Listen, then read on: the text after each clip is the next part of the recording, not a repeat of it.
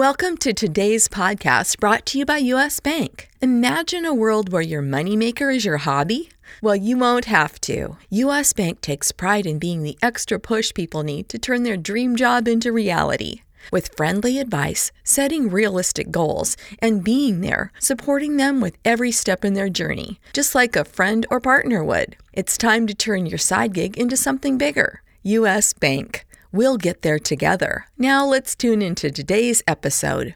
NFL fans, go to NFLshop.com and check out all the latest officially licensed NFL gear today. Looking for the perfect gift or just gearing up for the 2021 season? NFL Shop is the ideal place to get the gear players and coaches wear on field. Your favorite player's jersey or gear customized just for you. Choose from the largest assortment for all 32 teams anywhere. NFLshop.com is your source for the best selection of officially licensed NFL products from jerseys, apparel, hats, collectibles, and more. To shop now, go to NFLshop.com today.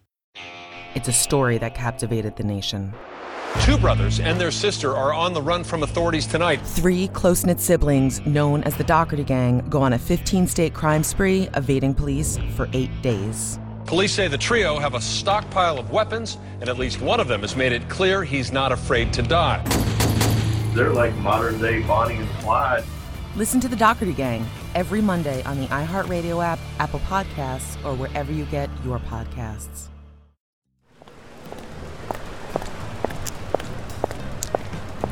Welcome to Record Store Society, a production of iHeartRadio. Do you have like a personal rule for yourself of what you will and won't let yourself do when it comes to tattoos of musicians? Yeah, you have to think, like, will their name be something controversial later on? Like, maybe something political or just something terrible. Well, like Joy Division, like for example. politically correct. Joy Division is actually a terrible, terrible thing, but a nice band. So... yeah, that's interesting. Yeah. Oh, hey, hi. Welcome to our record store. My name is Seth. This is Tara. And, you're welcome to browse around. Let us know if you need anything. Just give us a shout. Thanks. I have a similar philosophy when it comes to tattoos of bands where I need the band or musician to have stopped being before I tattoo them, just so they don't turn into something terrible. You know, think about Morrissey. The Smiths are wonderful, and as soon as I would have gotten that Smiths tattoo, day 2, I would have seen Morrissey saying some dumb bullshit, and I would have felt really dumb. But anyway, and oh hey, look who's here! It's Mr. Jimmy Pardo. Hello. Hi. Hello, record store people. Nice to see you. It's always wonderful to see you here. You're one of my favorite customers. Well, you know what? I always like coming in and figure out what you two are gabbing about on this particular day. What did I interrupt today? We were just now actually discussing bands and musicians as tattoos. Now, you're a tattooed man, Mr. Pardo. I have two tattoos that are very incongruous to my personality and lifestyle. Nobody would ever expect me to have tattoos, but yes, I had a midlife crisis when my son was born 13 years ago, and decided to get 2 tattoos. So yeah, I'm inked, I guess is the point. I mean, I think it's an important thing that many people go through, and especially for people like all three of us who love music more than anything, I do think it is an instinct to want to, almost like you're like a math book in middle school, just like put your favorite band's logo on it and just say, that's me now. This is dedicated to me. And well, I want to be clear though. I do not have music. Right. I don't have a band on. I have a shark and an anchor because I love the sea. I would love to get and I wouldn't do, when I say I'd love to, I wouldn't do this, but like to get either the band Chicago, get their logo, or the band Kiss, get their logo, maybe the band UFO, like whoever has a great looking logo, I would love to get. But my wife would leave me within seconds of me returning from the tattoo parlor going, hey, look, I got Peter Cetera's face on my arm. And she would leave me instantly. That's hilarious. That's understandable. But on the other hand, you can get a bit cheeky with it. And perhaps it's like, like personally, I like tattoos to be as personal and specific as possible. Like for me personally, I think everyone's tattoo decisions are, of course, their own thing. Everyone should do whatever they want to do. But for me, when David Bowie died, I was a huge David Bowie fan my whole life. I needed David Bowie to be remembered. I was feeling some sad feelings when he died. So I got a tattoo of a cow's body with Mickey Mouse's head, and then the Mickey Mouse head is saying, I'm a cow. Just like in his song, Life on Mars, when he goes, Mickey Mouse grew up a cow. Like, that was my Bowie tattoo. You know what I mean? And like, yes, for me, I was like, okay, I'm not just writing the name David Bowie on my arm. I'm not just like, I don't know, putting his face on there. I'm getting a very much dumber tattoo, so much dumber, but it's at least specific to my arm. I know no one else has that dumb tattoo. You know what I mean? So you recommend? I'm sorry, Tara. Go ahead. Oh, I was just gonna say, has anyone ever asked you if that was like a Bush lyric instead of a David Bowie lyric? Because he definitely says the same thing and everything's in. Literally never. You're the first person, Tara, to think Bush instead of David Bowie. Sorry. Jimmy, we were about to say something? Well, I was just going to ask you, because of my love of the band Chicago, so using your logic, should I get a timepiece that with the hand set at 25 or 6 to 4? Should I do that? And then people would go, hey, that's pretty cool. Is that like your grandfather's old pocket watch? And I'd go, no, I'm a fan of a horn band. Yes. Like, right? I think that's a great idea. Or in addition to that, which Chicago album is the one with the scaffolding on the cover? Which one's that one? Well, that's the greatest hits, Chicago 9. Perhaps don't get the logo part put on there, but just the scaffolding part. So they haven't even started painting the logo yet. You know what I mean? Like things like that. Well, I do. Are you cool if I don't do that? I am. I don't know if I need scaffolding on me. I could rationalize the pocket watch, but I don't know if I need a full back piece of the scaffolding before they start painting the logo. Speaking of Chicago, I know they're one of your favorite bands. I know you've seen them like hundreds of times, right? Not hundreds, maybe. You know, I've been saying over 100 for decades, and I may have exaggerated that at one point, but I think I just squeaked over before the pandemic when I saw them. I think I squeaked over 100. I think it's like 101, 102, something along those lines. Wow. So when is the last time you saw them pre-pandemic? Oh boy, whenever they were in 2019. Whatever the last near the mid to end of 2019. Oh, see, one reason I bring this up, I'm a big fan of your YouTube show, Jimmy's Records and Tapes. Obviously, it gives a virtual experience of visiting a record store. I mean, obviously, we're in a real record store now. Obviously. But when you feel that and you're on YouTube and you want something, I love your YouTube show. I think it's a lot of fun. Thank you. And one of the things I really enjoyed was an episode you did a while ago about top 5 live shows that you've attended. You know, and I don't know. I feel like talking about that right now. Obviously, we've all been at least a year away from a live show, and I just want to feel those feelings a bit. So we're about to play the high fidelity game, count down our top 5 live shows we've ever been to. Jimmy, do you want to join us? I would love to. I love the idea of that. I did see right before we started the pandemic. I saw Kiss. Right before literally a week before we went into lockdown. Ooh, wow. And I saw Styx maybe a month or so before we went into lockdown. So I luckily was able to see some shows right before the world ended. I'm going to say it. The world ended, Tara.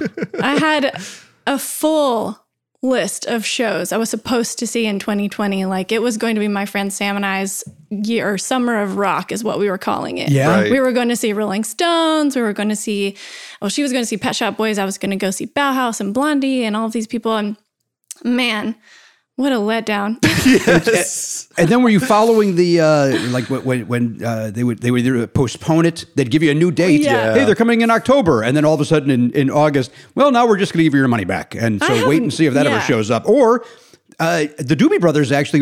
My wife and I were supposed to see the Doobie Brothers on October 29th, and then they postponed it to October 29th of 2021. But I was like, why would they postpone it to this? I didn't see the date, the new year. Yeah. I was like, did they just postpone it to the same day? Like, what just happened? But that's weird, right? We were supposed to see Doobie Brothers too. That was on our list. They're going to play at Chastain Park, actually. But yeah, no, I've completely lost track of all of the cancellations and rescheduling. I have no idea like what's left anymore. I think I gave up at a certain point. Because on my fridge, I have several concert tickets and several bracelets from festivals I was going to go to. All of them are just I don't know what to do with them now. I suppose I should throw them away, but that's right. They're trash at this point. I guess. But I'm with you. I don't think I would. I think it would. I would have to really, really know it's not happening, right, to get rid of those. But yeah, I've seen a couple of the new, I guess, concert and airplane ready helmets. Have you guys seen these? No, they're not great. we're not there yet, you know. All right. Basically, they're about $300, and it's a full pull-on space helmet, more or less. It's a little softer, not quite as outer space ready. But here's the biggest problem with them. Obviously, because it's a space helmet looking thing, they have to pump air in and pump air out. So there are fans going the whole time. So a concert is more or less useless. An airplane, I guess it's okay, because what do you want to hear anyway? But no, I guess the Flaming Lips kind of solved it with these shows they did inside the bubbles. Have you guys seen that? Yeah, I was about to say they're kind of ahead of their time, or maybe they just knew the pandemic was going to happen. Makes sense. Wayne Coyne seems like a time traveler of some sort. Yeah, yeah, he totally does. Wow. Huh. Well, let's reflect on some better times. I'm gonna go through my top 5. So my number 5 is actually pretty recent, and it's funny because pretty recent. This happened in 2018, and yet I'm calling that a recent concert because what isn't anymore? Number 5, October 2nd, 2018, the Fox Theater, Atlanta, Georgia. David Byrne. Every day is fucking perfect. It's a paradise. Watch my life like it's a movie. Have to watch. That was a fine show. It was basically the American Utopia tour pre-Broadway. And it was wonderful. Anything that anyone said about it, I believe there is a concert film version of it on HBO Max. Have either of you guys seen that? I have not yet. I saw the clip. I saw when they were on SNL, and I'm not the biggest Talking Heads fan, but when I saw the performances on Saturday Night Live, I was like, oh, damn it, I'm mad I missed that tour. It's like, but you didn't care 3 months ago. Like, why are you disappointed? You didn't know. Exactly. So, but I could see how you would just have loved it. It was absolutely wonderful. It was everything that everyone has seen and said about the Broadway version of this show is very true for what he was touring around pre-Broadway. And another thing he did, because we were in Atlanta, that I thought was nice and special was that he ended it with a Janelle Monáe cover, which I presume he doesn't do everywhere. I think he just did it here in Atlanta because she's an Atlanta artist. But it was really nice, and just kind of like, he's timely, he's wonderful. You know, he does his thing. He's very specific. You know, like David Byrne is David Byrne. Like the only other people like David Byrne are people who are trying to rip off David Byrne, and they're not as good at it as he is. So it was just nice. It was a nice show. Let me ask you a question, because when it comes to David Byrne, my entire life, I assumed he was a cranky, unpleasant human being. And I was at the Rock and Roll Hall of Fame, I think 2016, and I was backstage, and he was walking down the hallway. He had just done Fame, because Bowie had just passed away, right? Bowie died in 2015 Is that accurate? That sounds accurate to me, yeah. Ask your tattoo if you need to, Seth. So they opened the show with David Byrne doing Fame, and it was fantastic. It was unbelievable. And so they finished, and then David Byrne and his band are walking down the hallway, the corridor, and I said, hey, that was fantastic. And he stopped to thank me and talk to me.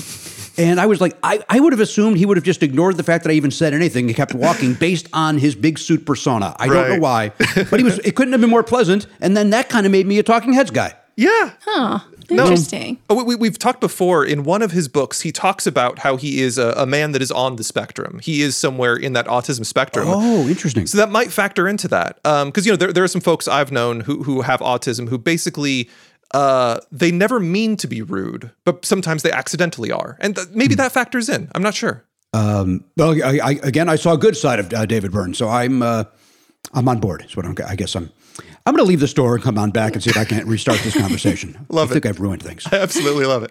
Well, please stay, because I got my number 4 coming up. I'm going to stick around. I'll browse around while you talk. Go ahead. This is actually going to factor into some things we talked about, but it was in a very strange way that I saw him. August 16th, 2002, it was at the Gorge Amphitheater in George, Washington, and this was David Bowie. Oh, you pretty things. Don't you know you're driving your Robinson insane? This was a really, really strange festival. So it was called the Area 2 Festival, and no one remembers what this was. Basically, the Area 2 Festival was a festival started by Moby. One year it was called the Area 1 Festival. Then the second year was called the Area 2 Festival. So here's the wild thing about this show is David Bowie was opening for Moby. Moby was the headliner at this festival. And as you can all imagine, there was a mass exodus as soon as David Bowie ended before Moby started, myself included. I have nothing against Moby, but when David Bowie ends, what am I going to do? Stick around? Like, just doesn't make any sense. I don't know. It was. Wait, what year was this? This was 2002. And so it wasn't. I was thinking like, ooh, weird. Wonder if it was like when David Bowie's doing all that industrial kind of music. No, this would have been Heathen. So he was going back to his kind of roots, more rock band centric, all that kind of stuff. And I mean, it was a wild lineup. So here's who was at the Area 2 Festival. Of course, Busta Rhymes was there. Of course, we all know that. Of course, Blue Man Group was there. That short-lived rock band Ash. I barely remember them. And then there was a DJ tent on the other side because Moby threw this thing. And I never set a single foot inside the DJ tent, but here's who was in there. Now, Jimmy, I don't know if you know this. Tara is well acclaimed as an award-winning DJ here in the Atlanta area. I did not know that. Why in God's name does she work at a record store? We for the love of it, Jimmy. I have to. No, I have to. No. I have to get that discount. I see, store discount makes sense. Yeah. My apologies. That does make a lot of sense. And so Tara knows her electronic music way better than anyone else I know. So listen to this, Tara. Here's who was inside the DJ tent: Carl Cox, John Digweed, Tiesto, DJ Dan, The Avalanches, and Diesel Boy. Those are all pretty legendary acts. Yes, and if I knew the Avalanches were in there, I would have at least gone in for them. Yeah. But obviously, I didn't set foot in there, so I don't know what happened in that tent. I left it alone, and I arrived to see David Bowie. You were saw there him for Bowie. and I left. Only, and yeah. it was worth it. And that's the funny thing. I'm mentioning this festival where I came to see one person, and I was more or less a jerk to every other person there. And yet, that's how good David Bowie was. And in particular, he did a lot of showmanship type stuff. Like, for example, you know how often he claims he's stopping music and he's never going to play again and all this other stuff. Towards the end of his set, I think it was during his encore and it was his last song, he goes, well, this next song is one of the first songs I ever played in America. And now it's about to be the last song I ever play in America. And then he went right into Ziggy Stardust. Yeah. Wow. But of course, he was back a year or two later on his reality tour. So it meant nothing. Wow. It meant absolutely nothing. But at that moment, tease. Of course. He's a tease. Yes. I felt like I was king shit, that I was seeing the world's best thing right here in front of me. And anyway, that's the end of that concert. It's amazing. I'm so jealous that you saw David Bowie. It was wonderful. And the fact that I saw him in such a weird setting, opening for Moby, shows how good he is. It was far from ideal, but it was wonderful. So yeah, I agree. I never had a chance to see him either. My mom and stepdad went to see him on the, I don't think it was called the Let's Dance Tour, but whatever that tour was called, the Modern Love Tour, Modern Dance. Love. Yeah, Young Americans, Modern Love, one of those. Yeah. Oh man, that would have been a great tour to see him because that's when he was in his like R&B phase. So he had like I think it was the Glass Spider tour. I apologize for interrupting. Glass Spider. With Peter Frampton on guitar. Wow. And I remember my mom and stepdad going, what are you old people doing going to a show? And they, of course, were much younger than I am now. And they had every right to go to a concert. Right. No, and that's a nice thing about Bowie, too, is that every tour of his had kind of a gimmick to it. And that's kind of nice. Like his weird 9 Inch Nails tour that he did. And back in the days when he was touring with Iggy Pop, that's fun. Mm-hmm. Like he had something going on. And that's fun. Or his Tin Machine stuff. Like he was a gimmicky dude in a good way. Like I appreciated his gimmicks, you know? Yeah. They seemed organic as opposed to a gimmick. It seemed like, oh, that's what Bowie's doing now. You never went, well, look at him trying this new thing. It was you never felt that way about him, in my opinion. I completely agree. And my tattoo agrees as well. All right. My number 3, bringing it down. Now, I promise I've been talking about this band too much lately. I know it's a band that only I like, but it's one of those things like when you love something so much and no one else is really talking about that artist that you just feel the need to just bring them up as often as possible.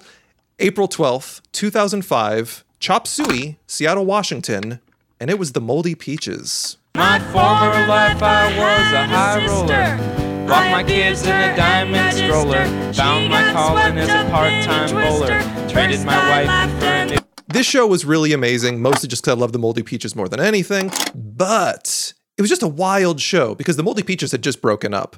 And now Adam Green was going on a solo tour, and Kimya Dawson was going to open for him because he just happened to be passing through Seattle where Kimya was living at the time. And then they did a secret bonus set of every Moldy Peaches song they ever played at the end, and it was wonderful. I know no one else cares about this, so I will make this entry brief. Man, you do love them so much. I'm going to have to I need to buckle down and give them another chance. I don't even remember giving them a chance, to be honest. No, I mean, I feel like, I obviously have heard of this band before, but I can't remember if I have listened to them like fully. And I know I won't stop talking about them. So I'm sure in your mind it's starting to be like, wow, why is everyone talking about this band? They're so good. And no, it's just me. It's just me keep talking about it. And I apologize, but anyway. I'm an old man who likes classic rock, and I don't know who they are. I've now offended every one of your listeners. Here's an in point, Jimmy. Did you ever see the film Juno? I did see the film Juno. Throughout the film Juno, that movie was more or less scored by the Moldy Peaches and the Moldy Peaches primary member, Kimya Dawson. So that sound, that kind of twee early 2000s indie vibe, that's the Moldy Peaches. Think Juno, and that's them. Okay. So is that song, the one song that's like the hit from that soundtrack, is that the Moldy Peaches, or is that the person's solo? Nobody Else But You is a Moldy Peaches song. So that's, I have heard them. Yeah, exactly. So they're around, they're in the zeitgeist. But yeah, they were the kind of band that used to open for the Strokes. That's who the Moldy Peaches are. Yeah. Okay. Yeah. Anyway, we've spent enough time about that. I promise I'm going to at least spend a few days without mentioning the name Moldy Peaches. Moving on. Here's another great one. Number 2, August 30th, 2003. Thunderbird Stadium, Vancouver, British Columbia, and this was to see Radiohead.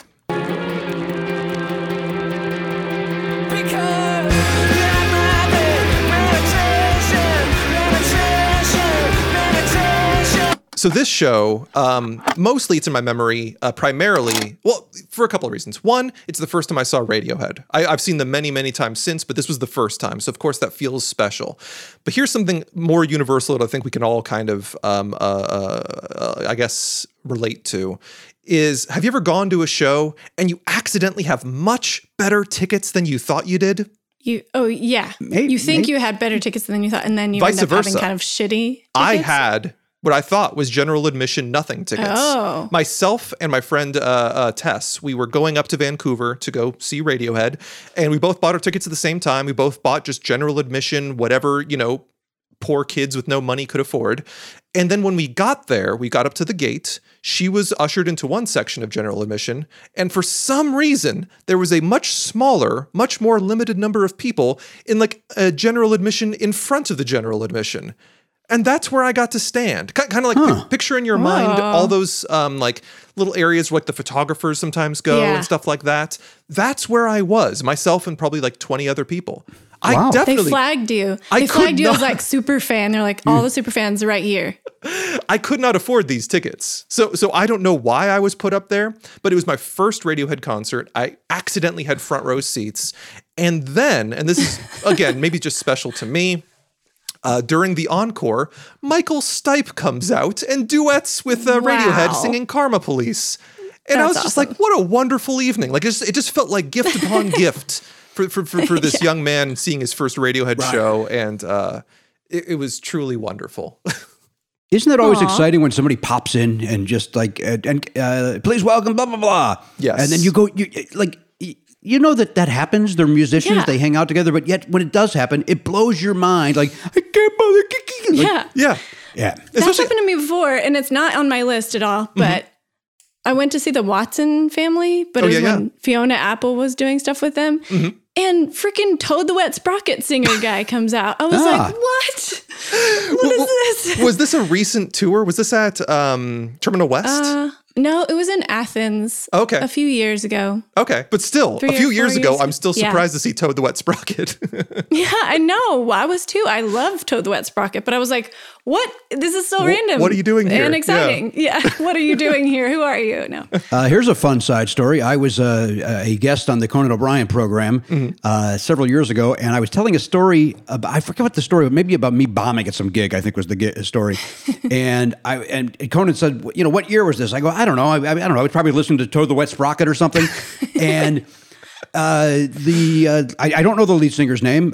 You think I would, based on the story I'm about to tell you. He wrote me and thanked me for the shout out. Wow. Isn't that neat? That is neat. That's so cool. Yeah, it's hey, we're a big fan of yours too, Jimmy. Thanks for the shout out. I'm like, holy moly, that's pretty cool. I just said your name because I thought it was funny to say in the moment. But all right, I'll take it. I completely agree. The phrase Toad the Wet Sprocket is just funny words. That's just a good series. Agreed. They're great, though. All right. Great band. And my number one, this is another one that I've talked too much about, so I'm just going to get it out of the way real quick. Jimmy, I don't know if you know this, but in this store, I talk about this one concert I've been to far too often. Tara already knows which one I'm going to say. She could say it. But I'm just going to spit it out because it's true that this is the best concert I've ever been to. It was May 12th. 2019, so still not that far before concerts were canceled forever and ever. It was at the Shed. It's an art building in Manhattan, New York, and it was Bjork.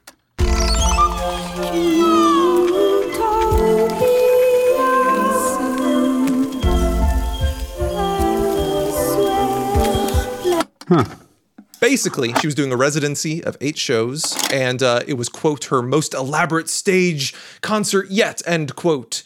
And because it was so elaborate, she wasn't going to move. She wasn't going to tour the show. She just set it up in one place and said, hey, everyone come to me.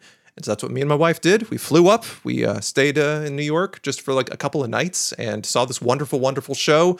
She had all these crazy guests. It was built like a very strange wonderland. She had this giant, instead of just like hitting a pedal for reverb, she actually had this giant dome that looked like the weird thing from The Fly, where she just goes inside and sings inside of that thing for the echoes.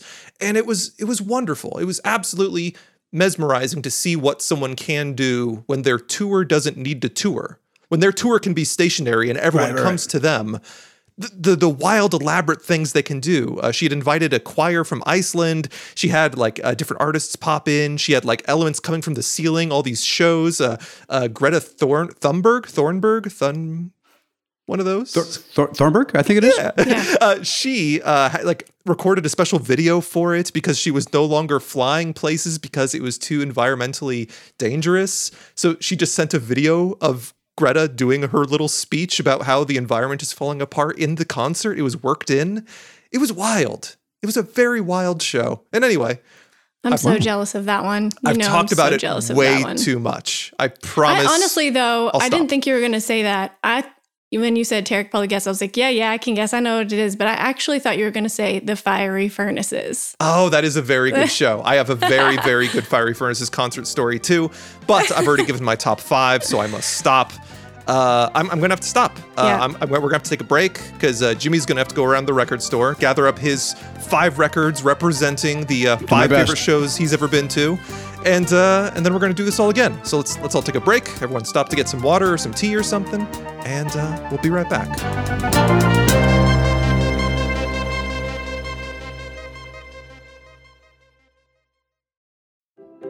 Hi, it's Allie Wentworth, a middle-aged woman with a lot of questions and a lot of answers I have pulled out of my tush as host of Go Ask Allie. My listeners want more, so we are digging in.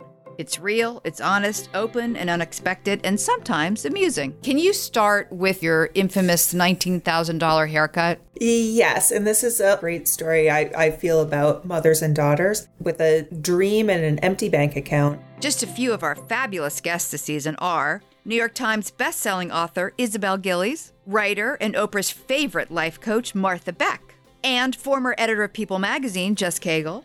If we know intimate details about another person, then that person is socially important to us. Okay, so that's what you like to gossip about. Wait, what do you gossip about? All new episodes of Go Ask Allie release every Thursday. Listen to Go Ask Allie on the iHeartRadio app, Apple Podcast, or wherever you get your podcasts. I'm Jen Kirkman, host of the Anxiety Bites podcast. I'm not a trained mental health professional. In fact, I'm a comedian and a writer, but I am experienced in having anxiety. I've had it my entire life. Generalized anxiety disorder, panic disorder, multiple phobias, but I've worked on them so much that by the time 2020 rolled around and it seemed like the rest of the world was just experiencing anxiety for the first time, I was actually feeling okay. And I wanted to do something to help other people find the right tools to help them take control of their overwhelming anxiety. So I decided to start a podcast. Anxiety Bites premieres on Wednesday, October 6th. Join me as I have irreverent but factual conversations with experts in the field of mental health. Subscribe on the iHeartRadio app, Apple Podcasts, or wherever you listen to your favorite podcasts.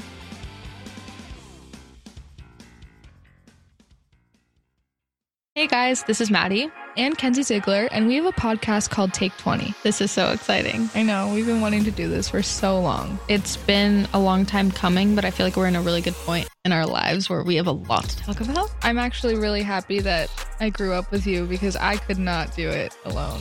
Oh my gosh, that's not really emotional. Well, it's true. It took a while to get to this point. We hated each other. I know. I hated you so much. I know. We used to tell each other that too, which is terrible. Okay, but honestly, I don't think we hated each other that much because we would sleep in the same room every night, even though we'd fight. I'm so excited for everyone to get to know us on a personal level and not just through social media. So this is going to be really interesting and fun. I know. I was literally saying today, I was like, I wonder if we're going to fight. I feel like there will be lots of laughs. You know what's so bad? Once we start laughing, we can't stop. We can't stop. Nope. That's going to be a huge problem. No. But listen to Take 20 on the iHeartRadio app, on Apple Podcasts, or wherever you get your podcasts.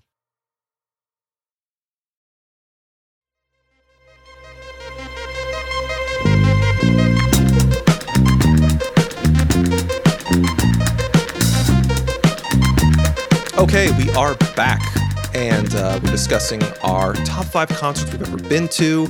I have gone. And now it is our good friend Jimmy Pardo's turn. Jimmy, you're going to start with number 5, work to 1, and I can't wait to hear this. Especially, I don't know if I should say this out loud or not. I've said before, I'm a big fan of Jimmy's records and tapes. And you've done an episode on this. I have done an episode about my 5 favorite concerts. In season 2, I actually really, Tara, if you haven't seen it, I recommend it. Season 1 was really fun because Jimmy went year by year and was like, and this year, here's all the wild things that happened musically that I loved and all the memories and stories, which is, it's the best. Jimmy's great at talking. That's Jimmy's job. And then season 2, which just started not too long ago, which is currently going on and on. It is Jimmy doing his top 5s in his virtual record store. And I love it because it's anyone who enjoys what we are doing, Tara, they should do themselves a favor and just go look up Jimmy's records and tapes because it's very similar and it's fun. And Jimmy's better at talking than you or I could ever hope to be. So why not get it from the best, Well, I don't know if any of that is true. And listen, based on your top 5, I don't know if any of your listeners would enjoy my show. I'm sure I would. I am far more. In fact, I had a difficult time finding any of my 5 in your record store because you lean more indie than Jimmy Pardo's tastes are. So, but I appreciate everyone's tastes. Anyone who loves music, I love what they love because anyone who feels super strongly about anything, that just means it's of great quality. That's it. You just need to look a little bit deeper and you're going to find something really good there.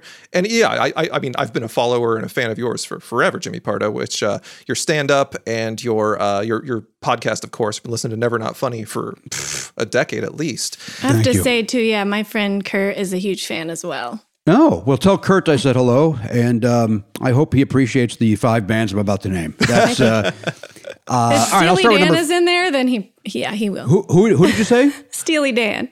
I did. You know what? Here's the thing. I saw Steely Dan does not make this list. They make my other list of the top 5 worst shows I've ever seen. Oh my gosh. Yeah, I saw Steely Dan when they were on we're doing the tour for our fans tour, and so the casual listener was kind of SOL. So it was a long night of hearing a lot of. If you were a Dan fan, you had a lot of deep cuts. But if you wanted to hear Reeling in the Years and the stuff that you would hear on, the Loop in Chicago, that was not the show for you. So it was a long night with Donald Fagen for this guy. What year was this? Oh boy, it was in the last. Maybe within the last 15 years, I would say, but I can't tell you. I wonder if he was there, because he's from Indiana, so not far away from Chicago. Well, I saw them in Los Angeles, but there's no question that they were in Chicago or gotcha. India. I basically go to see any show where I know I won't run into Kurt and have awkward conversations. So I was farther west. All right, here we go. Okay. Number 5. This was actually, and the reason this makes my list, and here's the truth. I don't know if this really is in my top 5 shows, but it was the very first concert I ever went to. And this is from 1979. It was at the International Amphitheater in Chicago, Tara, and it was Kiss.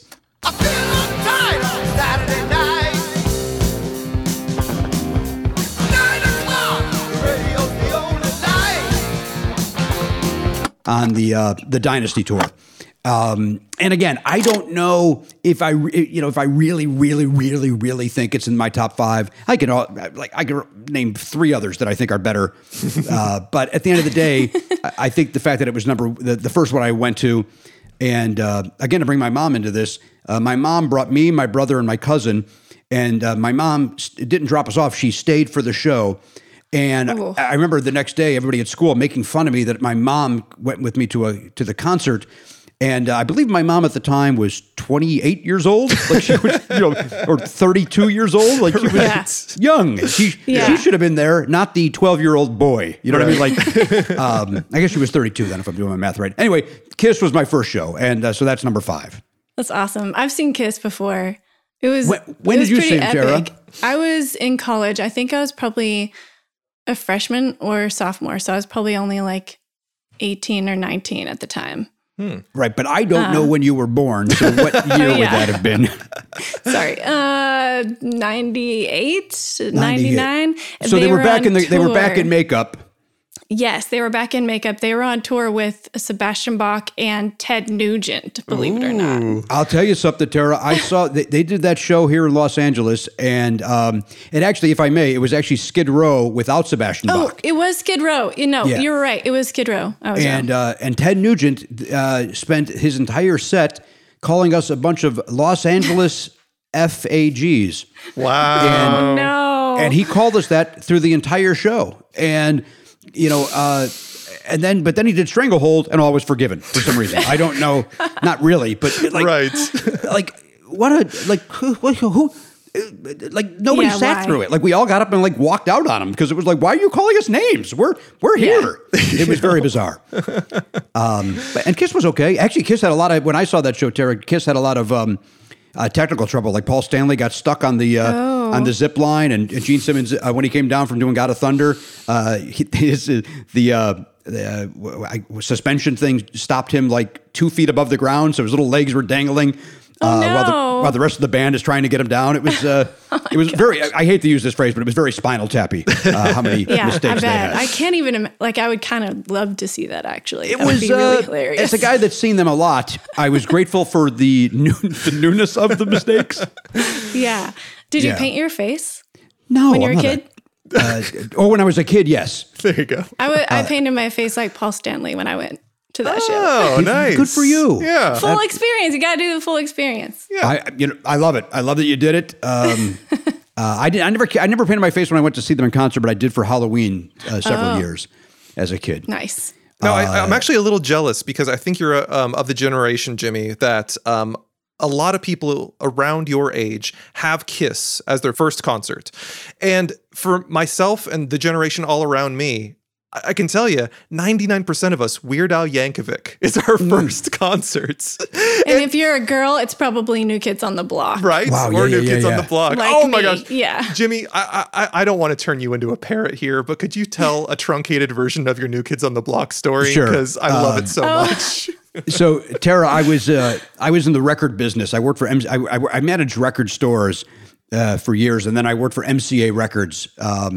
and Tiffany was one of our artists. And she was past the mall. Although I certainly worked when she did the mall shows, I was there as a representative. But she then she got huge and was doing sheds and doing huge venues. Mm-hmm. And so Tiffany's backstage and blah blah blah, getting ready, and I'm sitting there. My girlfriend is with me. And I'm standing off to the side of the stage while the opening act is on, and I'm eating a plate of pasta salad. Very arrogantly, I'm eating this pasta salad, like in a way that nobody eats pasta salad. But I'm off to the side of the stage while the opening act is on, and it was 5 dudes in different colored jogging suits. And I turned to somebody, and I, between bites of this pasta salad, said, "Who are these guys?" And the guy said, "I don't know, there's some new band called the New Kids on the Block." And I said, "Mark my words, they'll never make it." And I want to say by the time I was done with that sentence, they had action figures and posters and the animated cover of series magazine, like everything. Like I couldn't have been more wrong about my prediction. But I said it arrogantly, and people nodded around me like, "You got that right, Jim. These guys are done. They're doomed. They're never going to make it." Oh my gosh, that's so funny. Yeah. And for an entire generation, they are stamped as first concert, just like Weird Al, just like Kiss. It's great. And Jimmy, I do think you should get a Kiss tattoo. I'm just saying. I think it would be great. No, I couldn't. I could not. I could. No. Even I would leave my wife so she wouldn't have to let me down and tell it to me. I'd get the tattoo and then just keep driving. I think that would be the best way to handle that. All right, here's number 4. Number 4 was at the Greek Theater. Great outdoor venue here in Los Angeles, and it was Heart. Smile like the sun, kisses forever, and tales never fade. The man Heart, who I had never seen before, and Lisa Loeb opened, and Heart. The truth was, like, they didn't even sell it out. It was like a weird night where, like, it was maybe half full. And so we ended up having great seats. To your point, we didn't have great seats, but by default we did. And when Ann Wilson goes for that note in Alone, where alone, when she hit it, I've never ever in my life, and I've been to 3 to 4. I mean, I've seen Chicago 100 times, so I've been to 500 concerts maybe in my lifetime. I've never had this experience where, like, I had chills and, like, my body didn't know how to react to her hitting that note. It was insane. I have since seen Heart maybe 5 or 6 times since then, and it's like a heroin addict. I'm chasing the dragon to have that same feeling that I had, and she even admits it. She can't hit that note anymore. And but I was glad that I got to see it that one time. And Heart's great, but that was what was so special about that show. So amazing. I'm jealous of that one. I love Heart so much. And Lisa Loeb. Yeah. That's cool. That sounds like a good pairing. The weird part is Lisa Loeb has become a friend because she married my friend Rowie. And but I was not there to see Lisa Loeb. I was there to see Heart. Yeah. And so it's weird then when I see Lisa and I go, "Remember the time I came to see it at the Greek?" And she knows like, I'm right. Gosh, that's so amazing. It was great. My number 3 is the most recent of all of my top 5. This was in 2014, I think I just said, at the Nokia Theater, and it was Cat Stevens. Praise for the sweetness of the red garden, sprung incomplete. Yusuf Islam, and he had not toured since 1976. So this was the first time that I was ever going to see him live. And I honestly never thought it was going to happen. I never thought that he would ever perform live in the United States again. And he did just a very small handful of shows in 2014. And I dragged my wife with me, who knew some Cat Stevens songs, but she was really going to support me and my want to be there. And I overspent on tickets so that I would have great seats. And so the show's starting, and it's a bunch of guys and ladies my age and older, just a bunch of, some old hippies that, were with Cat Stevens from the beginning, and a bunch of people my age in their 50s who, hang on, let me look at that in math. I wasn't in my 50s yet. And there was just this real positive vibe around the theater. Like, everybody was there. Everybody was excited about it to to see this thing that we never thought would happen. And right before the show started, this guy that was sitting right behind me, like with tears in his eyes, go, "I've been waiting since 76 for this." And he said it in such a way that I got caught up. I was already there, but I got caught up even more in his enthusiasm and his vibe. That when Cat Stevens came out, I want to say he opened with Where Will the Children Play? And if he didn't, it was The Wind, and it was the other tour that he did, that the other song he opened with. But he opened, whatever he opened with, I start crying, and I don't know if I ever didn't have moist eyes through the entire show, and just so into it. And by the time he got to Father and Son, I was just sobbing like I've never sobbed in public or privately in my life. And I looked over, and my wife, who again, she's there to support me, she's also crying because the song Father and Son is so emotional anyway. But she's seeing her sappy husband, and if you looked around, every dude in the place was crying, and it was wow. Again, I never thought it would happen. It happened, and it was emotion like I've never felt at a concert in my life. He doesn't tour that much, right? Like he doesn't tour at all. Rare. Yeah, so that's pretty rare. I mean, even then, was he doing like a world tour or anything? It was very sporadic. He just did, like I say, a handful of shows here in the States, and then he did some 2 years later where he did kind of a retrospective where he started at the beginning of his show. It was almost like more of a one-man show, and it was good. The one before that was great. Right. Then when he came back, he was still great, but it was just the show didn't have the set list, because it was chronological, didn't really didn't have a flow to it. So it was kind of a little stop-starty. But I don't know what he does worldwide, Tara, but here in the States, it's been very few and far between since 1976. In fact, only twice. And plus, you kind of never know what you're going to get with him, too. Because, like, when he was doing his Yusuf Islam stuff, that music was fine, but you really want to hear Tea for the Tiller Man. You really want to hear his prime, and he wasn't in the mood to be Cat Stevens for a very long time. So you caught him like that lightning in a bottle at that right time.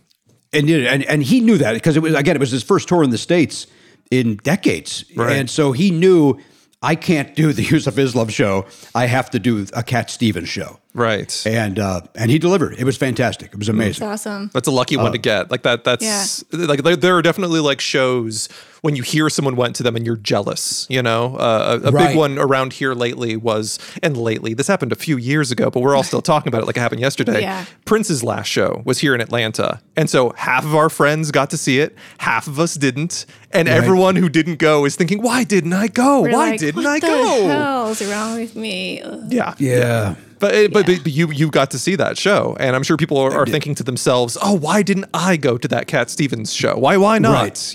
Yeah. Well, they weren't thinking. They're not smart. That's what I say about those people. They're not paying attention. Absolutely. Who opens for Cat Stevens? Nobody. No, it just an evening with Cat Stevens. That's smart. That's very very smart. That actually makes sense. I love a show without an opening act intentionally. It's wonderful. Yeah. Because there's a certain level where the audience is sadly going to ignore and be a little bit rude to the opening act, no matter who they are. So just skip it, Well, there's also, if I may speak as an old man, the opening act goes on at, let's say, 8 o'clock. They play for 45 minutes. Then they have to, break down the stage and set up the stage. Then the headliner doesn't come out until 9:30. I'm not home till midnight. I'm exhausted. Let's do an evening with. Let's start everything at 8. Let's be done by 10:30, and I'm getting home. Fully agree. That's what old man Pardo has to say. I'll be over here looking at my Paul Anka albums. Love it. Number 2, and you caught it, Seth, you brought him up almost immediately. In 1982, I had seen this band maybe 3 times. Maybe this was my 4th time seeing them, maybe my 3rd time. I can't remember exactly. But it was the band Chicago. Waiting for the break of day, searching for something to say. At a thing that was called Chicago Fest, which was the city of Chicago, would put on this 2-week-long festival of music and food and all that sort of thing. And they had different headliners. They had different stages. They would have a rock stage. They would have a country stage, a comedy stage. And this was on the main stage. And Chicago that year in 82 was riding the high off Chicago 16 after really being written off as a band that wasn't going to be relevant anymore.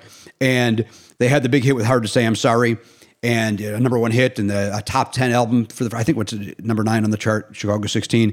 And they were off drugs. They weren't drinking. They were at the top of their game. And there were 150,000 people at that show. And I was lucky to be in the third row. And again, like these other ones, it was an experience like I couldn't believe what I was experiencing. Even though I'd already seen them, this was different. And so that was number 2 for me. Did you guys ever see that band? That doesn't seem like it would fit. Oh, you have? I have. And it is wonderful. They're a wonderful show. I was too young to actually know what Chicago I was getting. You know what I mean? Like there have been many permutations. Yes. I'm guessing I did not see Cetera Chicago is my What guess. year did you see them? This would have been around like 1998. So, No, so you you did would not. know. Yeah, that's not you did. Cetera Chicago. No, that's Jason Sheff. And Peter left in 85. So it was still wonderful because, I mean, at least when I saw them, to me as, well, not a child, but whatever, as a very young man, what I heard was basically my parents like radio. That's what I heard. Right. And it was wonderful. You know what I mean? Because you still recognize so many of the songs, even though at that age, I probably owned maybe 2 Chicago records. So I didn't know their whole discography. But when they're up there doing basically a greatest hits live, you're getting a little bit of everything, and I didn't know that I was missing Cetera as a much older person. A lot of people didn't, Seth, to your point. Like, I would be at shows, and the person next to me, well, he sounds still as good as he does from the first record. I'm like, not the same guy. Not the same guy. Although Peter Cetera live, he does sound, I think he's somewhat retired, but saw him 3 years ago, I think, and he was fantastic live, Cetera on his own solo. And by the way, the second concert I saw after Kiss was Chicago, at Chicago Fest in 1981, and I was in the front row because my buddy Gary insisted we get there early. And I think that's what it was, seeing them from the front row and experiencing that show was like, and growing up having my dad listen to Chicago nonstop, they were his favorite band. But then going to the show is what changed it for me, like why I became obsessed with Chicago in a way that only a 9-year-old Jimmy Pardo could have get obsessed about Kiss. Right. So yeah. It was, at least this wasn't as cartoony. And now you soon will have this tattoo with the, 25 or 6 to 4. I'm going to get that pocket watch tattoo. And then again, please get a cot ready for me because I will need a place to live. Just don't tell your wife what it is. You can say any sort of lie you wish, and she won't know. She won't know. It'll be fine. Gee, that's weird. Jimmy never takes his shirt off anymore. What's going on? He's always wearing something. He used to always wear tank tops. I've never worn a tank top since I was 12. And my number 1, this was... Wait. Go ahead. Can we talk about just being in the front row for a second? Because I feel like, a lot of people be like, oh, don't go to the front because it sounds terrible from up there. You don't get the full sound experience. But there is something to just being in the front, like as close as you can to those people who are singing the music that you love. It changes everything. It really does. You're seeing them from 3 feet away instead of from even 30 feet away, which one would argue 30 feet's a pretty close spot. They're like, hey, I got the best seats in the house. Well, there's a guy 27 feet closer. So there is something about being literally at their feet that brings you more into the show. Right. And to that point, Tara, back in 82, sound systems were kind of different. So it actually sounded pretty good because you're kind of hearing everything through these giant speakers on stage. And, they didn't have in-ear, monitors yet. So it was, I ended up seeing Chicago again, maybe 10 years ago in the front row. And that wasn't good because I was too close and I couldn't hear anything. Yeah. I could hear the horns live because they're 4 feet from me, but as far as the vocals and stuff, the mix wasn't good. But I agree with you agreeing with me, I guess is what I'm saying. It also just feels, I'm sure we've all had this experience before where you are just visiting a friend while they're jamming with their band or something, or you're right up amongst friends who are musicians, or I know you've performed in bands yourself, Jimmy, where being amongst music feels really good. Like literally just like physically feeling that bass going against you and hearing the sounds all around your ears. Seeing a show from the front row tricks your brain into thinking that you're a part of this. Like, I did this. Yes. I'm doing this right now. 100%. And you're not, but it just feels like you are. And it's a good feeling, subconsciously our little lizard brain gets tricked into thinking that we're very special. Yeah, I was just going to say, that's how I feel. I feel very special when I'm in the front. Like I feel VIP and I can almost make eye contact with the singer, or the guitar player. You're whoever, a part whatever. of this. You're doing this. Yeah. It, the same thing happened to me. I grew up loving Styx because, legally in the city of Chicago, you have to, and they're awesome. So I've seen them a couple times, and then I forget what tour it was. Maybe it wasn't Brave New World. It might have been Cyclorama, where we ended up having front row for that. And that I went from a big Styx fan to the biggest Styx fan. Right. Being in the front row. And again, that's an experience. Like, to your point, it's like, I felt like, yeah, this happened because I'm here. I'm part of this thing. So that's a perfect way of putting it. and that was your number 2. So we're honing in on number 1, right? I'm excited to hear what number 1 is. Now here's the thing. This was in 2006 at the Hollywood Bowl, which is an okay venue to see. You have to have good seats at the Hollywood Bowl, or you're just going to hear the music. It's such a giant venue. That is for an orchestra and people having picnics. So it's weird that when they have rock shows, again, unless you're close, and then it's fantastic. But I never liked this band growing up. I didn't like them in any way, shape, or form.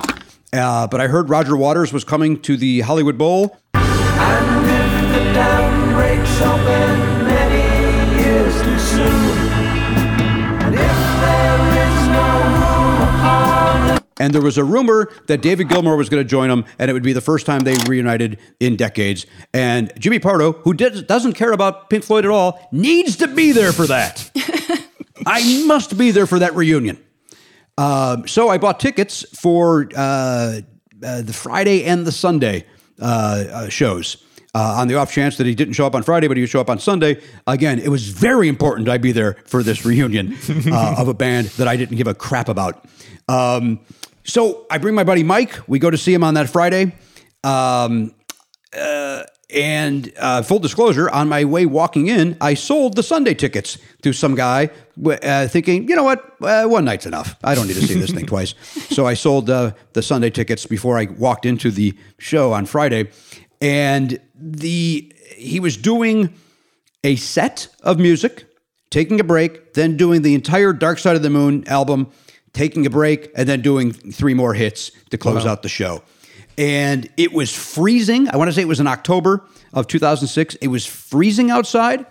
So after the first set, my buddy, which by the way was phenomenal. The first set was phenomenal. But we're there and we're freezing. And Mike turns to me and said, dude, you want to stick around? You want to leave? What do you want to do? It's freezing. And I went, well, let's stick around and just see the first song of Dark Side of the Moon.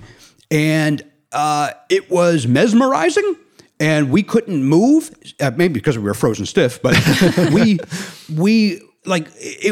I couldn't believe that I spent my entire life not liking Pink Floyd. That's how invested I got into this show. And they weren't the best of seats. It's not like I was close, but I was drawn into it. And then by the time we got to the encore doing, another Brick in the Wall, and I want to say Comfortably Numb was in the encore, just unbelievable. And I left there going, I can't believe that I sold my tickets for Sunday because I can't wait to see this again. Mm-hmm. In fact, on that Sunday, my wife and I had gone to fellow comedian Jackie Kashian's wedding, and we left the reception early because I was dragging her to go to the Hollywood Bowl to buy tickets from a scalper out front, and nobody was selling tickets because they were all sold out. So right. I didn't get to see it a second time, but that would be my number 1 show was Roger Waters and the Dark Side of the Moon tour. Now, I've heard about this tour before. What was the stage setup like? Like what kind of musicians were there? Like what was the band like during the show? Well, it was basically his touring band. He's got the 3 female backup singers, John Caron on guitar, backup vocals, and keyboard. I want to say he had Doyle Bramhall on guitar. I want to say, but I could be wrong. And then I don't know. Just nothing fancy. Just a traditional band is what it sounds like. Say it again, please. Oh, just a traditional band. Just a traditional band, and then with some visuals behind them, a screen behind them, and of course the inflatable pig that floats around, and that sort of thing would happen throughout the show with the inflatable guys for Another Brick in the Wall and from the Wall album, and but for the most part, it was almost like being at a '70s show. When you see the old pictures of like Led Zeppelin performing, and they're like on a 5-foot high riser performing to an arena with no video monitors or anything, it kind of felt like that, like a throwback sort of show. But you're so into the music that it was amazing. That to me is one of the most amazing things about Pink Floyd is that they are, at the end of the day, just a band. Guitar, right. Drums, and bass, they're just a band. And yet when you listen to them, it's so lush and so big and so full that I just picture them having an orchestra wherever they go, Well, you know what? Maybe they have on other shows, but this particular one was again, just this pair, there's just a band. And I will say to that, I went from I literally would say, I don't need my music to have a message, man. That was something I said, to where now they're in my top 10 favorite bands of all time. And I've seen Roger Waters half a dozen times since then, and David Gilmour solo, and Pink Floyd tribute bands. Like, 20-year-old Jimmy Pardo would have punched me in the face if I thought I was going to a Pink Floyd tribute band. But that one show changed everything. Changed everything. That's funny because I've kind of always shunned them a little bit. No, I don't really like them. I'm not really into them. No. And so I wonder if I would be similar to you, like if I had been able to see them live, would it totally change my opinion? I know that was the case with me and the Moldy Peaches. I know that. Jimmy, next time I see the Moldy Peaches, you're the first phone call that I'm making. You got to see him to believe him. And I won't be able to go, of course, because travel restrictions because of COVID. I'm going to use that excuse years after it's usable. I fully agree. Well, that was wonderful. I loved your list, and we got one more to go, which is Tara. And I cannot wait to hear what Tara is going to do, because Jimmy, I'll say I think Tara is somewhere between you and I. I think Tara has a much deeper appreciation and love for all music classic, especially the 80s. Tara knows and loves the 80s way more than I do. I am. And but I know also that she is quite contemporary and can talk Moldy Peaches with me. So let's all take a break. We'll all get a drink of tea or whatever we need. We'll come back, and then Tara's going to give us her top 5.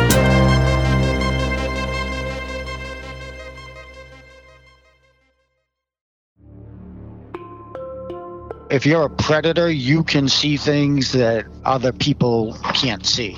So you can be stalking someone and they would never know it. My name is M. William Phelps. For the past 20 years, I've been immersed in the world of true crime as a New York Times best-selling investigative journalist and host of the true crime podcast, Paper Ghosts. Now I'm hosting a new weekly podcast from iHeartRadio, Crossing the Line. Get ready for the uncensored truth, interviews with top experts, and stories of the missing and murdered you have not heard anywhere else. I mean, he was the master manipulator of coercive control. Every time a case is solved, it gives the people that are close to the victim a little bit of hope that answers will come someday. It turns out that the dead guy worked out at the same gym. Listen to Crossing the Line with M. William Phelps on the iHeartRadio app, Apple Podcasts, or wherever you get your podcasts.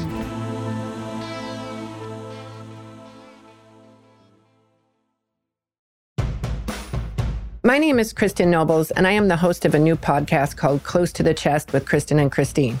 I have been chronically ill for over 20 years, and a doctor told me she believed that my breast implants were causing an autoimmune disease that was attacking my body. That is when I learned about breast implant illness. This disease is not my fault. I am not going to allow BII to define who I am. Listen to Close to the Chest with Kristen and Christine every Wednesday on the iHeartRadio app, Apple Podcasts, or wherever you get your podcasts. Peace to the planet. I go by the name of Charlemagne the God. My mama calls me Leonard McKelvey. See, I thought I just had a face for radio, and some good white people at Comedy Central gave me a new TV show called The God's Honest Truth. Won't God do it? And you know they couldn't contain my blessed, black, and highly favored ass to just 30 minutes once a week. Nope, I'm delivering extended sermons straight into your ears like a dollar store Q-tip. Plus, the check already cleared so I can say whatever the hell I want. Like crack-ass cracker. See? Listen to The God's Honest Truth on the iHeartRadio app, Apple Podcasts, or wherever you get your podcasts.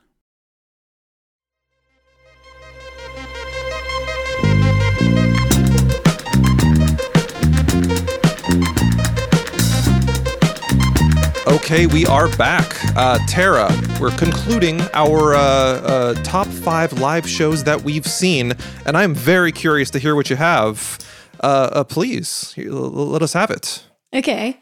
Yeah, actually, I was going to bring this up because you were talking, Jimmy, about just like all the amazing classic rock bands that you've seen. I have a party in Atlanta. Actually, the first one kicked off March 10th of last year. So we have only done it one time, but it's called Hot Blooded.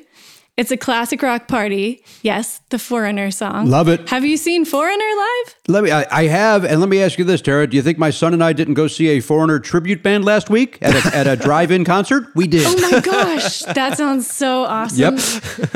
Man, Love 'em. yeah, I love all that stuff so much. So much that I would have a whole party where I could just play classic rock. I love it. I would. No electronic music. I would be there. I would be there in a heartbeat if I lived closer. And people danced. I was surprised to see people dancing to Guns N' Roses' Sweet Child, and mine even. Wow. They were having a blast. Wow. Interesting. Yeah. Love it. Yeah. I suppose I'm it is in. more danceable than what's happening today, though, in many. Yeah. Anyway. Uh-huh. All right, let's see. Okay, so I know Seth is like me. We've seen so many shows. It's so hard because you're inevitably going to leave off like so many memorable times that you've had. So, yeah, I try to pick some that really moved me, that I have stories to go along with it. But yeah, the first one, I'll just go ahead and start. Number 5 from 2017, actually, Primavera Sound in Barcelona, Spain, Aphex Twin.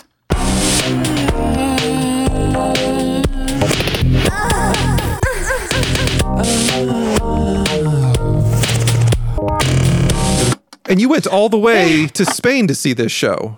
Yeah, well, this was like a festival. But I'm saying yeah. you went to Spain to see this festival. Yes. I mean, don't get me wrong. I like Aphex Twin a lot, but I'm not going to Spain. So that's and impressive. He's kind of recluse too. He doesn't tour very much at all either. And like, yeah, if he does a show, it's probably going to be some big festival or something. But I first want to talk about what it sounded like. Mm-hmm. And then we'll get to the visual aspect because both parts were just crazy. So Aphex Twin is kind of an experimental electronic artist, producer. It was a 2-hour set. Wow. And he was going from like the loudest electronic music to, it was like jungle beats to just grimy dubstep type stuff, to ambient. It was all over the place, just crazy, loud. He was kind of up on a podium. It was insane. It was crazy. Did it have like a nice flow to it? Like you're saying a bunch of genres. It kind of all blend. Like he had it all blended together. It didn't really stop ever. And then the visuals, he had all these lasers and flashing lights, of course. You'd probably imagine lots of flashing lights. If you had seizure issues, you'd probably want to wear sunglasses or something. It was very intense. And then he also had all these screens. There were big screens and small screens, all different sized screens. And he had these cameramen going around and capturing people's faces on these cameras. And they were projected back onto these screens, but they were like warped. Kind of like if you've seen the music video for Window Licker, it's his face, but like on their face. Kind of like stretched and and just like blurry and weird. It was a trip. It was wild. Well, I'm glad it was worth the trip to Spain because that's a lot. Well, and here's another, actually my friend Kurt, who I was talking about earlier, was on this trip with me and a couple other friends. So before the show, I was like, all right, let's go have dinner before the show or whatever. I really want paella. We haven't had paella yet. We've been in Spain for like 4 days or something. And so we go to this restaurant and we sit down and we order wine. And Kurt is like, isn't that Richard D. James from Aphex Twin over there? And I was like, shut up. And I looked over and it's him in the restaurant, the same restaurant as us. And there's like no one there. It's our table and their table. It's him with some, probably record execs or something. And so I had my friend Calvin just like hold up his glass of wine like he was getting a photo taken, and I snapped a picture. And then we saw him live after that. So it was just crazy. Small world. That definitely adds to the concert going experience too. Is if you do happen to see the artist before or after, and you're like, once again, it feels more like a full picture. It feels like like everything. Yeah. Yeah, for sure. It definitely adds to the experience. One, by the way, the only word I understood in your build up to that, Tara, was Spain. I don't know what band or venue you're speaking of. But I did, to your point, Seth, and if I say to your point one more time, somebody kick me in the face. I went to see Ronnie James Dio once, and then afterwards, we all stopped at Denny's to have some late night food, and who walks in but Dio and his band? What? And that was like, you got to be kidding me! Like, so same deal. Yeah. It Denny's feels good. of all places. Yeah. It's like... Well, Denny's is 24 hours.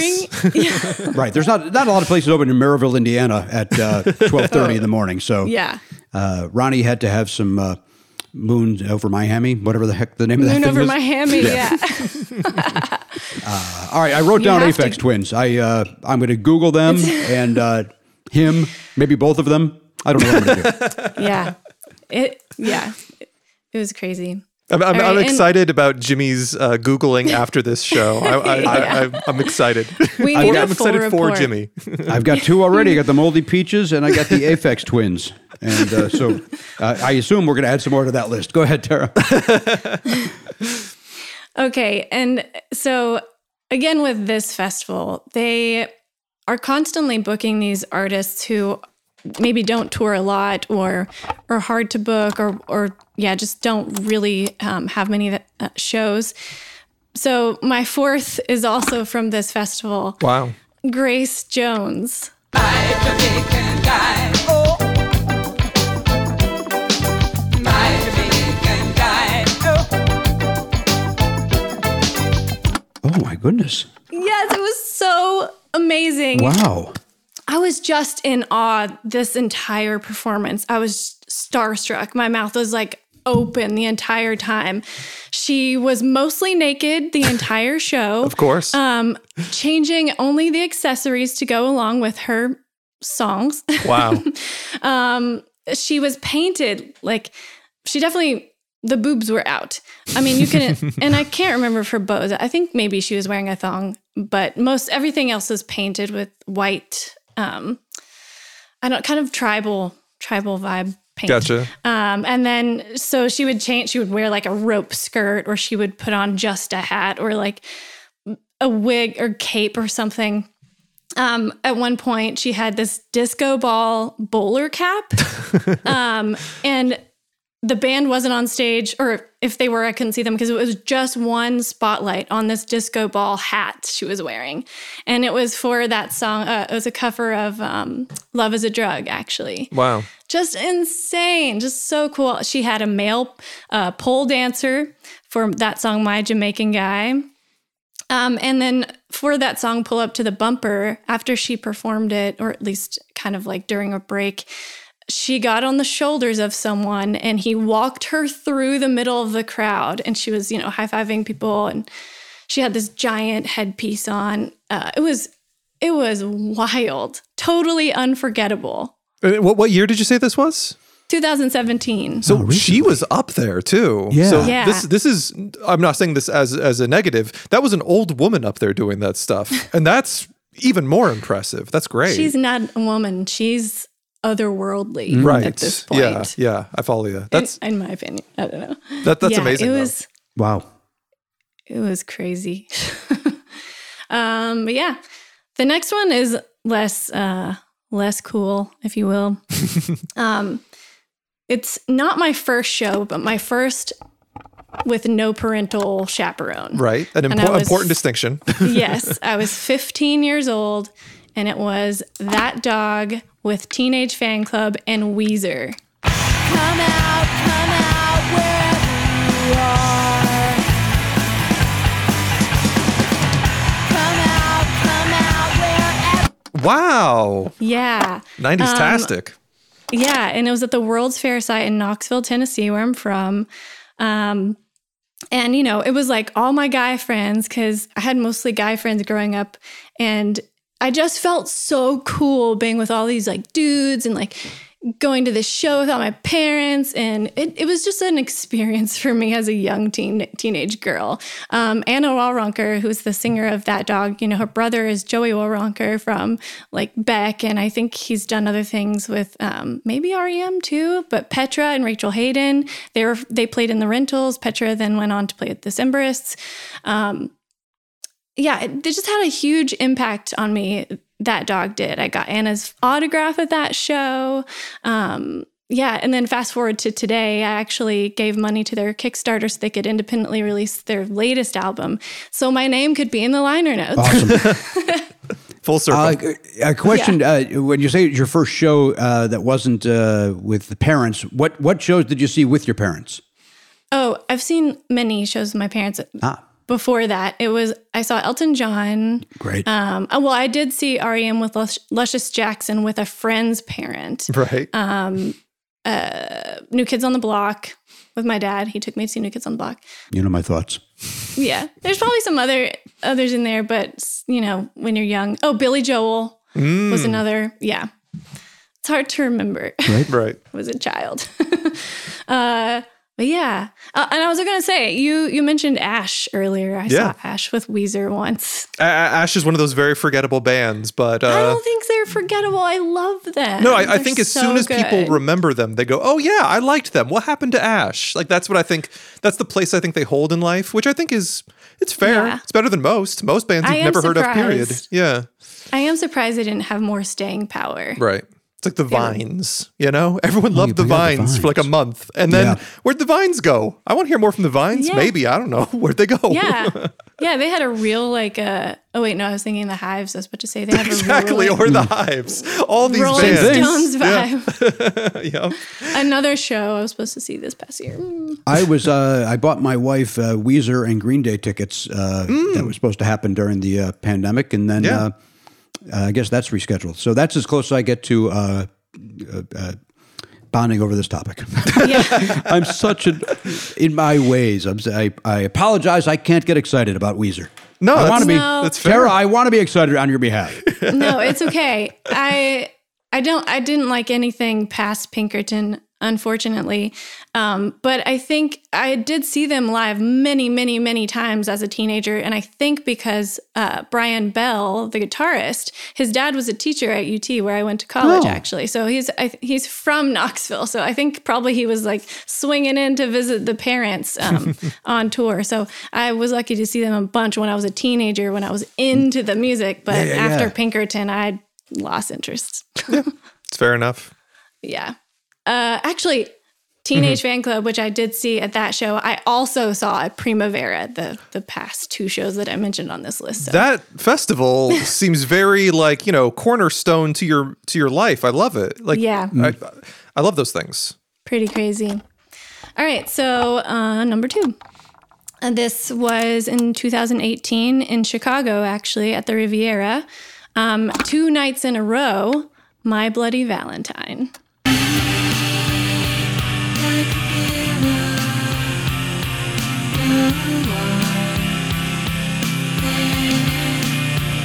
Oh boy.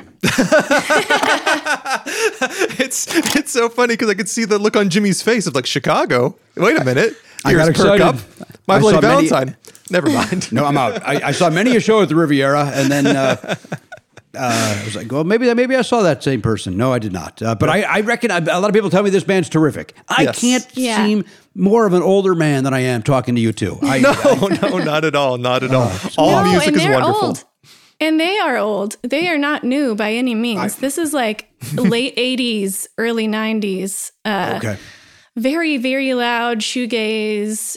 But yeah, this show was incredibly loud. As soon as you walk into the Riviera, they're passing out earplugs. So they're like, you must wear these or you will not be able to hear for the rest of your life. It was so loud. Of course, going 2 nights in a row, we sat once in the balcony and we stood once on the floor.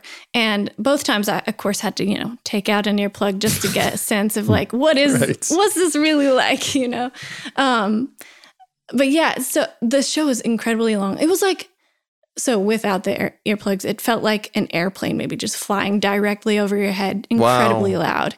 But the show was really long. The second time the second night when we chose to stand on the floor, it just made my body so tired because of all of the noise. It just impacted my body. I just felt like I need to sit down directly after this. My body can't handle it anymore. I have a theory about that because I've experienced the same thing. We're being front row at an extremely loud concert and feeling bodily sore afterwards, despite the fact that I didn't do anything. Here's my theory. When you are being blasted with, that percussive air from like the speakers and everything, you are literally tensing your body the entire evening. You are holding yourself upright against a gale of noise. And so when it's over, you relax and you finally realize that you've been straining your muscles to stand still for 2 hours, 3 hours perhaps. And so therefore you're just very, very tired. And I don't know if there's any science behind that, but that's in my head what I always picture happening. I've already nominated you for the Nobel Peace Prize for science, so there better be some science behind that, Seth. I will get it peer reviewed. I'll go to a few more concerts. Oh, wait a minute. Here's what I loved about that, Tara. If somebody just was listening, just walked in to hear this conversation and you're going, it was the loudest I was ever at. I had earplugs. I was exhausted. It was my second favorite show of all time. I know. It sounded like you were about to go, and it was a nightmare. It's just such an experience. I mean, the sound just overtakes you, even with earplugs, and it's really a kind of a great experience because of that. But it is probably the loudest show that I've ever been to, and I've seen Neurosis and Sun and Swans, and those bands are supposedly like the loudest shows ever. So it was a nice time. I can't wait to hear what number one is. Very exciting. It was a nice time being physically abused by music. Number one, also double night show, 2019, another 90s band. And this was a Radio City Music Hall in New York City, Massive Attack.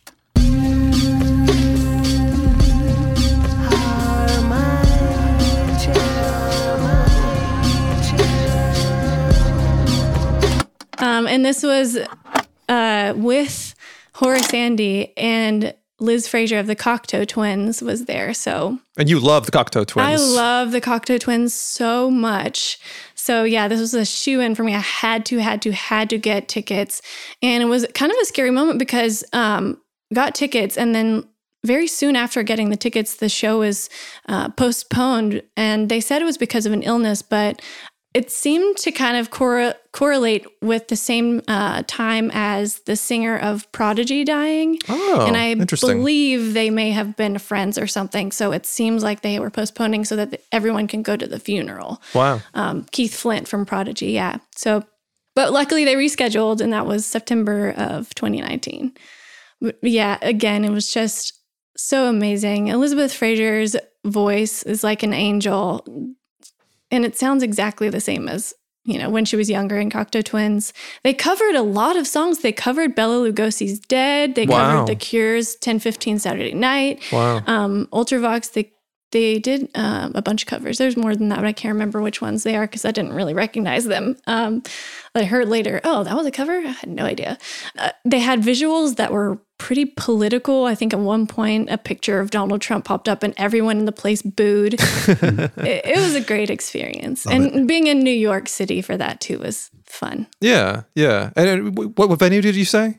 Radio City Music Hall. Yeah, what a great venue to see that too. Yeah, beautiful venue. That's wonderful. Yeah. Man, great lists. I love hearing everyone's experiences. I love vicariously living through someone else in these times. Because, we all have that kind of like feeling in our heads of like going to a live show and that anticipation and that prickly feeling of just feeling excited. You don't know what's going to come. And right.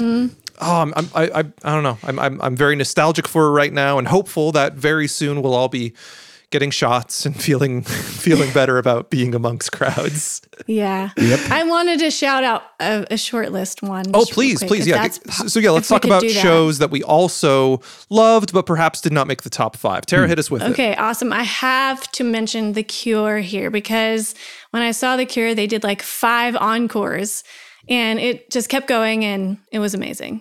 And Robert Smith sounds exactly like he always has too. Yes, he does.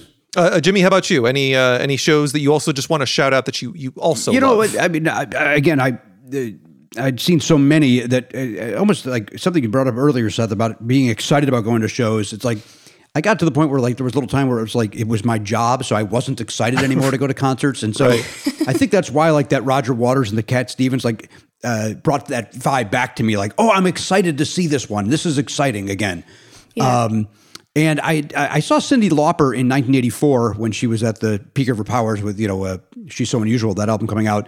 And then many, many years later, I saw her open up for Meatloaf at the now gone Universal Amphitheater. And she did a version of Unchained Melody, and that was heartbreaking. And I don't think I understood what that song was about until I heard her version of it. Right. And so that's the first one that pops into my mind. I'm sure there's some others that I'd like to mention, but that was the one, and it kind of ties into something you said earlier. So Cyndi Lauper was great, does her show, Intermission. Now it's time for Meatloaf, who I love Meatloaf. I think he's phenomenal. I love Jim Steinman as a songwriter and so on and so forth. But literally 90% of the people were there to see Cyndi Lauper and left. Wow. And so there's very few people there for Meatloaf. And at one point, Meatloaf's like, turn the lights on these people. I want to see them. And my buddy and I turn to each other and go, don't do that. For the love of God, don't do that. And he turns the lights on for a second. He's like, all right. And turns it right back off. Like, I think the lighting guy did it only because he was told to. Because I think he's like, oh, you sure don't want me to do that, sir. But Lauper that night. What was... maybe it wasn't during the 1984. No. This would have been 2000. Gotcha. Early 2000s. I just can't. I can't put a date on it. So yeah, it wasn't because I was thinking, oh well, maybe they just didn't know Meatloaf yet because then in the 90s is when he had the. They were well aware. This was primarily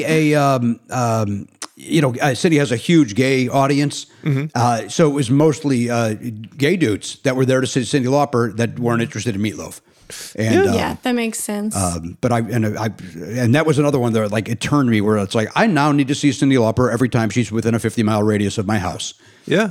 So that's the one. Love it. She's So Unusual is one of my favorite albums. Oh my God, it's great. It's flawless. So it's a flawless album. Start to finish. I listen to the full thing, start to finish every time. Mm-hmm. Me too. Yeah.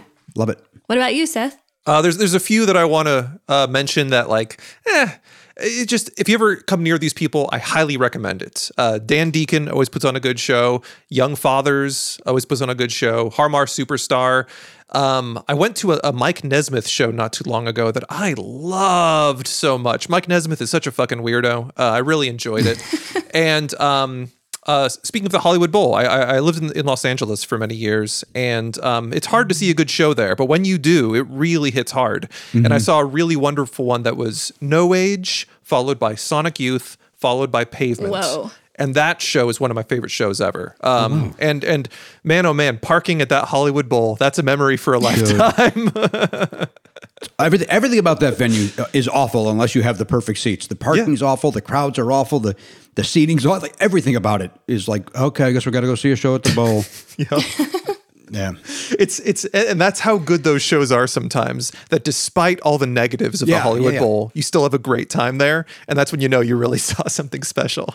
To that, I took my mom before she passed away to see Neil Diamond and 2 different shows, Neil Diamond and Barry Gibb at the Hollywood Bowl. And while it looked like I was bringing my mom, being a great son, I was really going for me. Right. But my mom is the reason that I like those 2 artists, because I grew up in a household with her playing that music. Yeah. And those shows, those were both great shows that would probably make a top 15 list. They were both that good. No, and I, this is going to be a bit sappy, but I actually really enjoy a good, I'm an adult, I'm going with my mother to a concert, let's enjoy this show that we both enjoy. Like one that a strong memory I have is my mother and I going to go see Brian Wilson, and he was doing Pet Sounds in its entirety, followed by Smile in its entirety in a single show, and it was wonderful. Great. And the fact that like my mom's there enjoying it on her terms, I'm enjoying it on my own terms, and we're just having a grand old time. It's sweet. It feels sweet in my head, and it's a nice memory, Mm-hmm. But anyway, nice. We gotta lock up the store. Been here too long. Last thing we do, whatever we've been enjoying lately, we're just gonna throw it up on the employee recommendation shelf here. Now, lastly, before we go, I just want anyone who's in the store, I'm going to recommend a couple of things. Jimmy, if you're going to feel embarrassed, plug your ears. But Jimmy is one of my favorite stand-up comedians. Oh. Love seeing Jimmy whenever he plays live. I absolutely love the podcast Never Not Funny. Many podcasts come and many podcasts go throughout my life. Never Not Funny has been a stick-with-me podcast literally for over a decade. And I absolutely love it. It's been a friend. I feel like I know Jimmy and the gang better than I know many of my actual friends. And I have to highly recommend Never Not Funny. I have to highly recommend Jimmy's Records and Tapes. Let's see, the Podcastathon that happens once a year. I can't wait for that to come up again this year. I hope it's also, we all have our vaccines by then, but we'll see. I hope so too. Who knows? And if you've never seen Jimmy live, Jimmy is...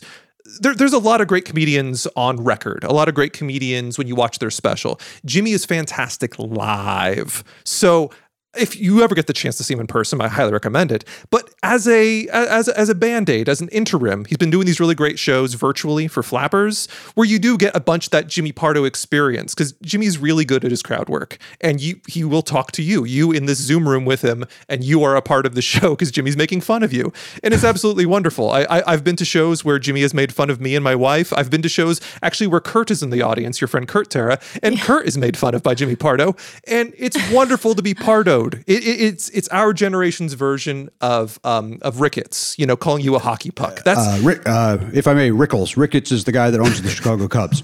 That's what I'm saying. Ricketts is not part of my generation because I don't know that Ricketts is Rickles. See, that's what I'm saying. To us, Jimmy Pardo. Now we're talking. Is Rickles. And you telling us to shut up is like him calling someone a hockey puck. And that's wonderful. Anyway, enough of that. Love Jimmy Pardo. Everyone check him out. But this recommendation is partially, I think it's for everyone, but I think it's specifically for Jimmy Pardo too. I know my taste goes a bit extreme and a bit avant-garde too often, but Jimmy loves a singer-songwriter. Jimmy loves perhaps sometimes even some classic country. And he loves artists like Vance Gilbert, Ellis Paul, folks like that. I'm going to recommend someone I absolutely love. Her name is Esther Rose. I hope you change your mind. Ooh, try. And I hope you change my mind. Won't you? She's the greatest. She has classic country roots. She's got very strong singer-songwriter vibes, but more than anything, she writes a good melody, writes a good hook, writes a great chorus, and that's kind of all you need. If you're telling a good story, you write great hooks, you write great choruses, you've done it. You've accomplished everything. So anyway, I in particular recommend her second album, which came out I believe 2 years ago, called "You Made It This Far," and I highly recommend it to everyone, but in particular to Jimmy. I hope Jimmy checks out Esther Rose. You Made It This Far. I think you'll enjoy it. You know what, Seth? I will, because I remember in the days before I worked at a record store that I would go into the record store and say, hey, what should I listen to? And I was never steered wrong based on my likes. So I will give that a try. Thank you. Of course. And Tara, how about you? What do you have to throw up on the employee recommendation shelf? Yeah, actually, I just have to correct something. I said earlier that my friend is from Indiana, my friend Kurt, who we've brought up a few times in this conversation, but he's from Joliet, Illinois, which is, I think, where you're from as well. No, I'm not from Joliet. You're not? I'm from a place called Oak Forest, which is about 30 miles from Joliet, but one of my best friends growing up, Dave, was from Joliet. Oh, so. Nice.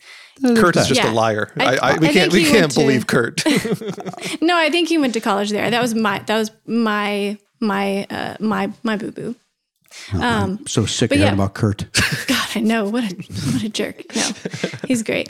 I actually quote him a lot in this regular record store? conversation. Yes, in this record store.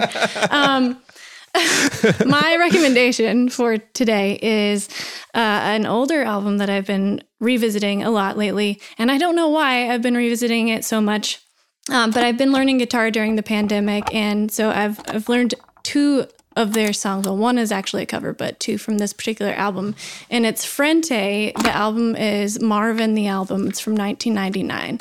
And if you walk real slowly, you can feel the planet breathe. There's no need to feel so lonely now that we...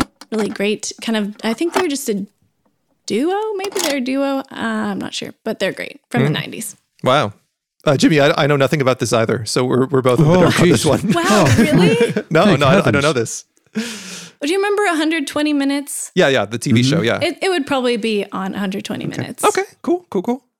Jimmy, I know you don't work here, but anything you've been enjoying lately? Anything you want to throw up on the wall? I've been hearing, I love the new artist called Kurt, who is wonderful. He's out of the middle of Illinois.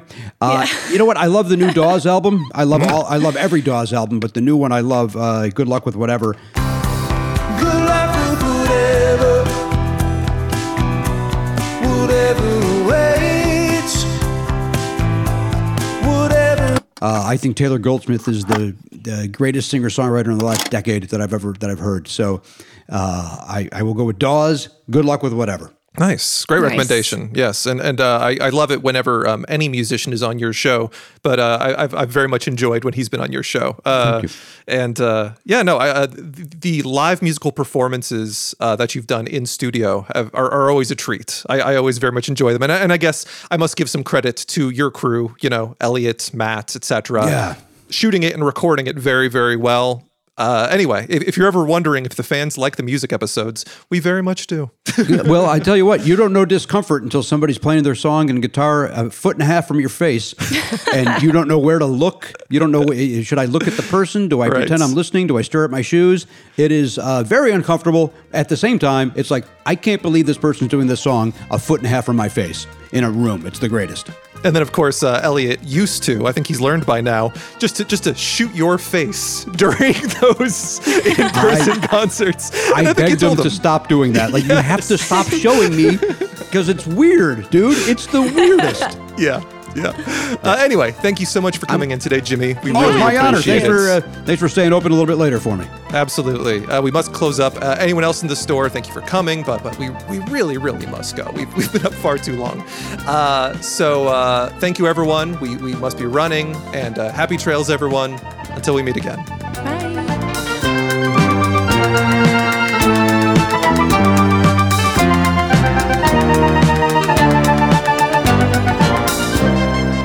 Record Store Society is hosted by Tara Davies and Seth Nicholas Johnson. If you'd like to contact the show, you can send an email to recordstoresociety@iheartmedia.com. Or you can find us on all your favorite social media sites with the handle @Record Store Society. Record Store Society is a production of iHeartRadio. For more podcasts from iHeartRadio, visit the iHeartRadio app, Apple Podcasts, or wherever you listen to your favorite shows.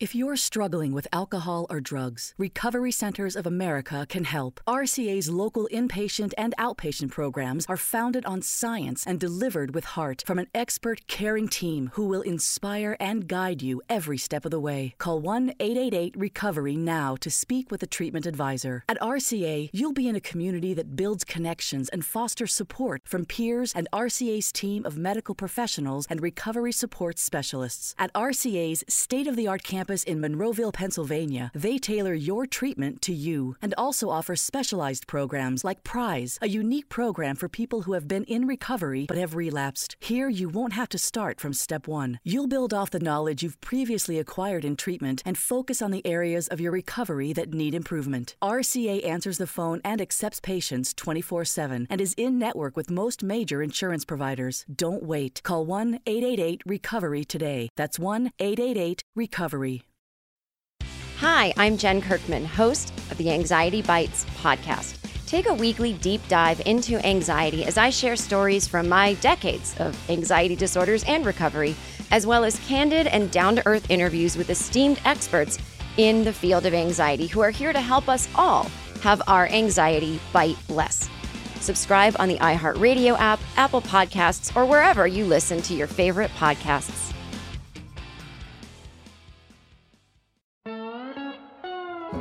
Hi, friends. I'm Hector Navarro. And I'm Frankie Grande. We're your hosts for SpongeBob Binge Pants, Nickelodeon's podcast celebrating all things SpongeBob universe. We have the privilege that not many SpongeBob fans get. This being an official Nickelodeon podcast, we get to interview the brilliant humans behind the names we've all been reading in those credits for over 20 years. It was a blast. Steve had a sign over his door that said, "Have fun or you're fired." And I love that. First of all, for everybody out there who doesn't believe that we're talking to you, can you say something as Sandy?